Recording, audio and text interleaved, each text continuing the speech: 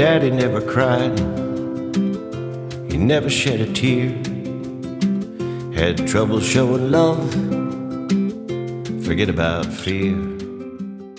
Hello and welcome to Daddy Never Cried, a podcast dedicated to sharing stories of our fathers. I'm Gary Best and I'm joined by Dr. Cindy Carter. Hi Cindy, how you doing today? Hi, Gary. I'm good. Just spent a little time out of doors, taking a nice walk in the sunshine, so all is well. Oh, it's a beautiful day in Southern California. We come from Ventura, California, but we're talking today with Pat Barnicat, a good friend of mine and very kind to join us on the show today. How you doing today, Pat? Everything's great. I'm sharing the same weather. Yeah. You live down south of here a little bit, right? Right, South Orange County. All right. So, Pat, let's start. Tell us a little bit about yourself. I am 66 years old. I am a father of two, grandfather of one with one on the way. Grew up in Northern California. I spent most of my career in the oil business. I finished up as president of the division that I ran for a fuel company in Southern California. Recently retired, recently being about a year and a half. And anyway, that's about it. I like sports, big sports fan, so forth. Got a great family, blessed with a great wife and kids and grandkids. And I was also blessed with great parents and one sister. So that's kind of the rundown. Still trying to figure out what retirement's like exactly. It's been an interesting year, so maybe a little less active than we wanted to, but I've kept busy doing what I can't tell you. Yeah, this is an odd year to start retirement, isn't it? Right. Mm-hmm, definitely. So we're excited to learn a little bit about your father. What can you tell us about him? My dad was probably one of the nicest guys and most loved and warmest individuals you'll ever meet. And that's really measured by not only the way his family felt about him, but, the way the number of friends that he had and bred and really kept through his whole life. I mean, they were still friends with. He really was just the most considerate, nicest guy that most people or many people ever met. And as he passed away a year and a half, going on 2 years ago, the guys that he shared time with in his last years as an usher at his church and the Lions Club in his neighborhood little group and all that stuff, you really see what the riches that living a life like that garnered for him. So that's kind of a little bit of a summary of my dad. He too was a lifelong oil industry guy. At the end of his career, he actually ran his own little distribution company the last 10 years of his life, and he retired at about 70, I think. And then, like I said, we lost him a year and a half ago at 87.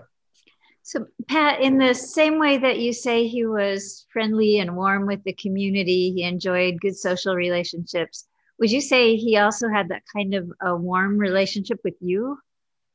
Yeah, absolutely. A couple of the team up things were, did we have any conflict or resolutions and that sort of thing? We had a great relationship. We were different guys. I mean, I think hopefully I've evolved to have a lot of the traits that I described, but my dad was a handy guy and I was a sports guy and they didn't really intersect particularly. My dad coached, he didn't know very much about baseball, but he was an assistant coach. He came to like sports because that's what his son liked or whatever. So I don't know, as far as conflict or stuff, I think probably more of the discipline as a child was probably left up more to my mom.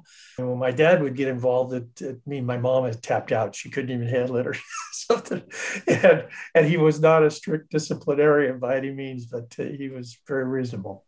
So. I remember going to a couple of Raider games with your dad and mom, and they were just a fun couple and friendly and took me in like I was their son. And it was just a fun time to hang around with you guys.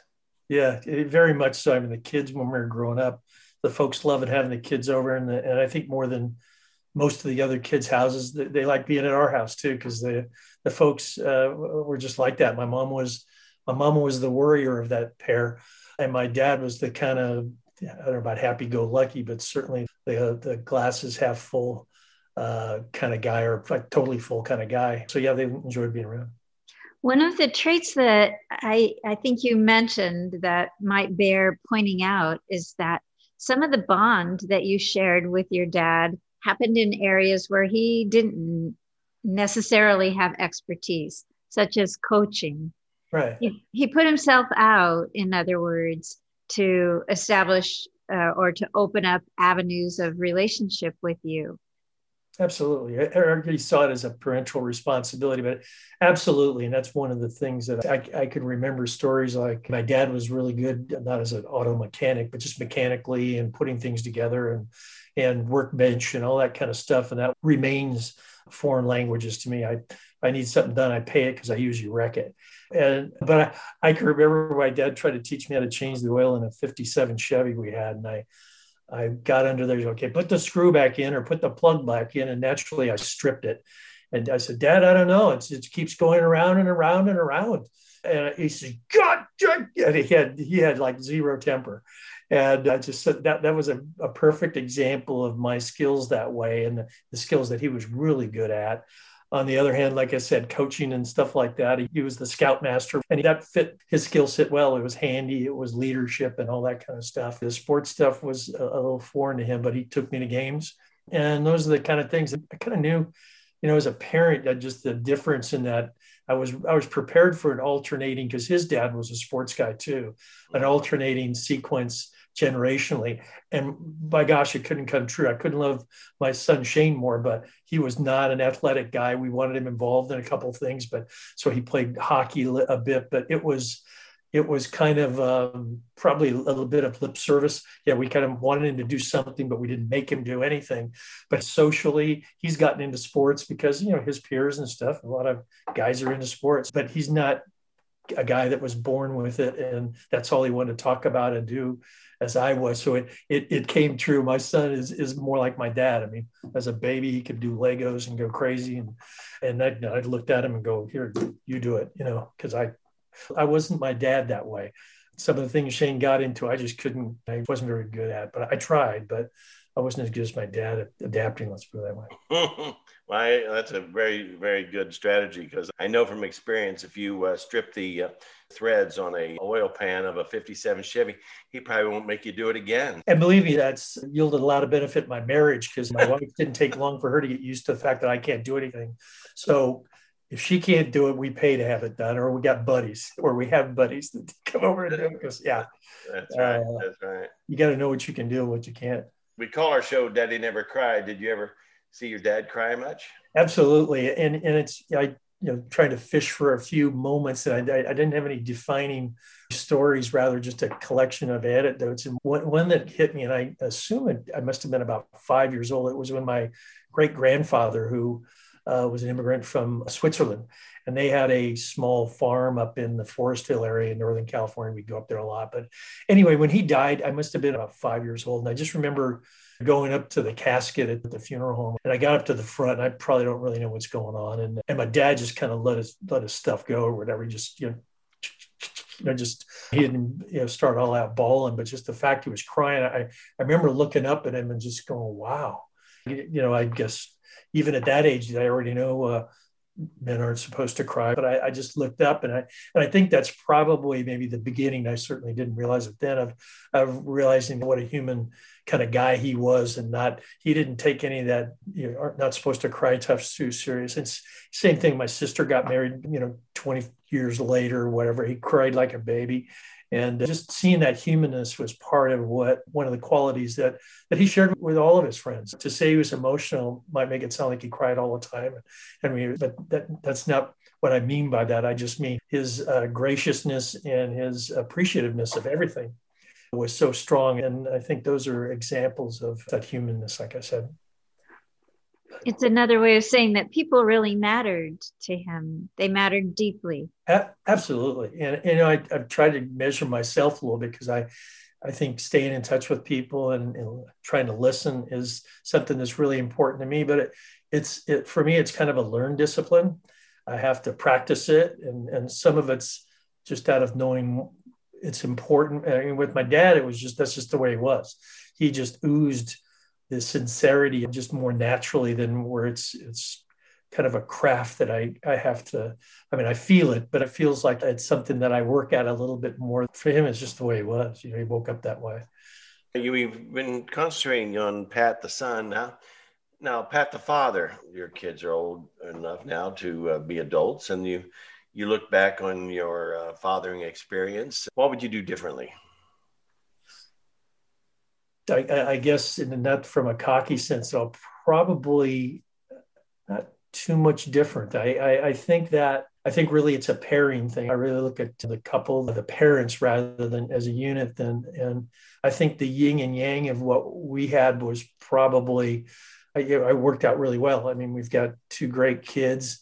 What would I change? I don't know. I look back, my daughter's married with two kids and all that kind of stuff. Shane's still kind of finding his way at 31, and he's got a girlfriend and a job and all that kind of stuff. But I just wonder sometimes, I guess, if I ever question myself, if that's what you search for a little bit, I'd be curious. Shane had ADHD as a youngster when they were just kind of figuring out what it was. And so I think sometimes I look back and he might have more discipline today if we would have been a little more disciplined then, but we played more to the soft side because he was very sensitive about that condition, even though picking him aside from any of the other 5 or 10 years old when that was going on was virtually impossible.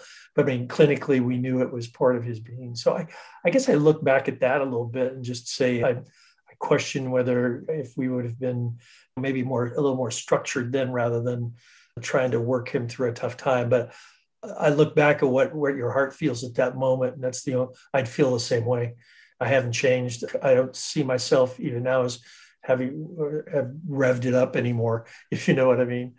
I married a gal who was a great mother, or is a great mother, and was a great instinctual parent raising them, and as a working guy. And we had the good fortune of her being able to stay at home after the first year or two. I always lean on the fact that she had more to do with raising them than me. She was here more. She did more of the disciplining and more of the studying and all those kind of things. So I don't know, what would I change? My daughter was doing the Storyworth thing on the internet. It's kind of a thing where, similar to this, you kind of tell your stories or whatever. And it just reminded me, one of the questions of, when did you know you were being a good parent? I said, I'll let you know when I get there. Because I don't think I've mastered it. And it's still a job you've got, but certainly a different one when the kids are grown up. Pat, here's a very different question, but it also calls on your imagination a bit. I know your dad's only been gone, you said, a year or two now, and not that much has passed. We've just been on all lockdown, so it feels like a lot's been on freeze. Mm-hmm. But if you could reach out to your dad and tell him something that you hadn't had the chance to tell him, what would that be? I don't know about tell him. It'd be more like maybe ask him. Yeah. Because, I mean, we were pretty open about everything, and we didn't have any problems. Our family, me and my dad as father and son, didn't have any problem telling with regularity that we loved each other, and we're very open about that and that kind of thing.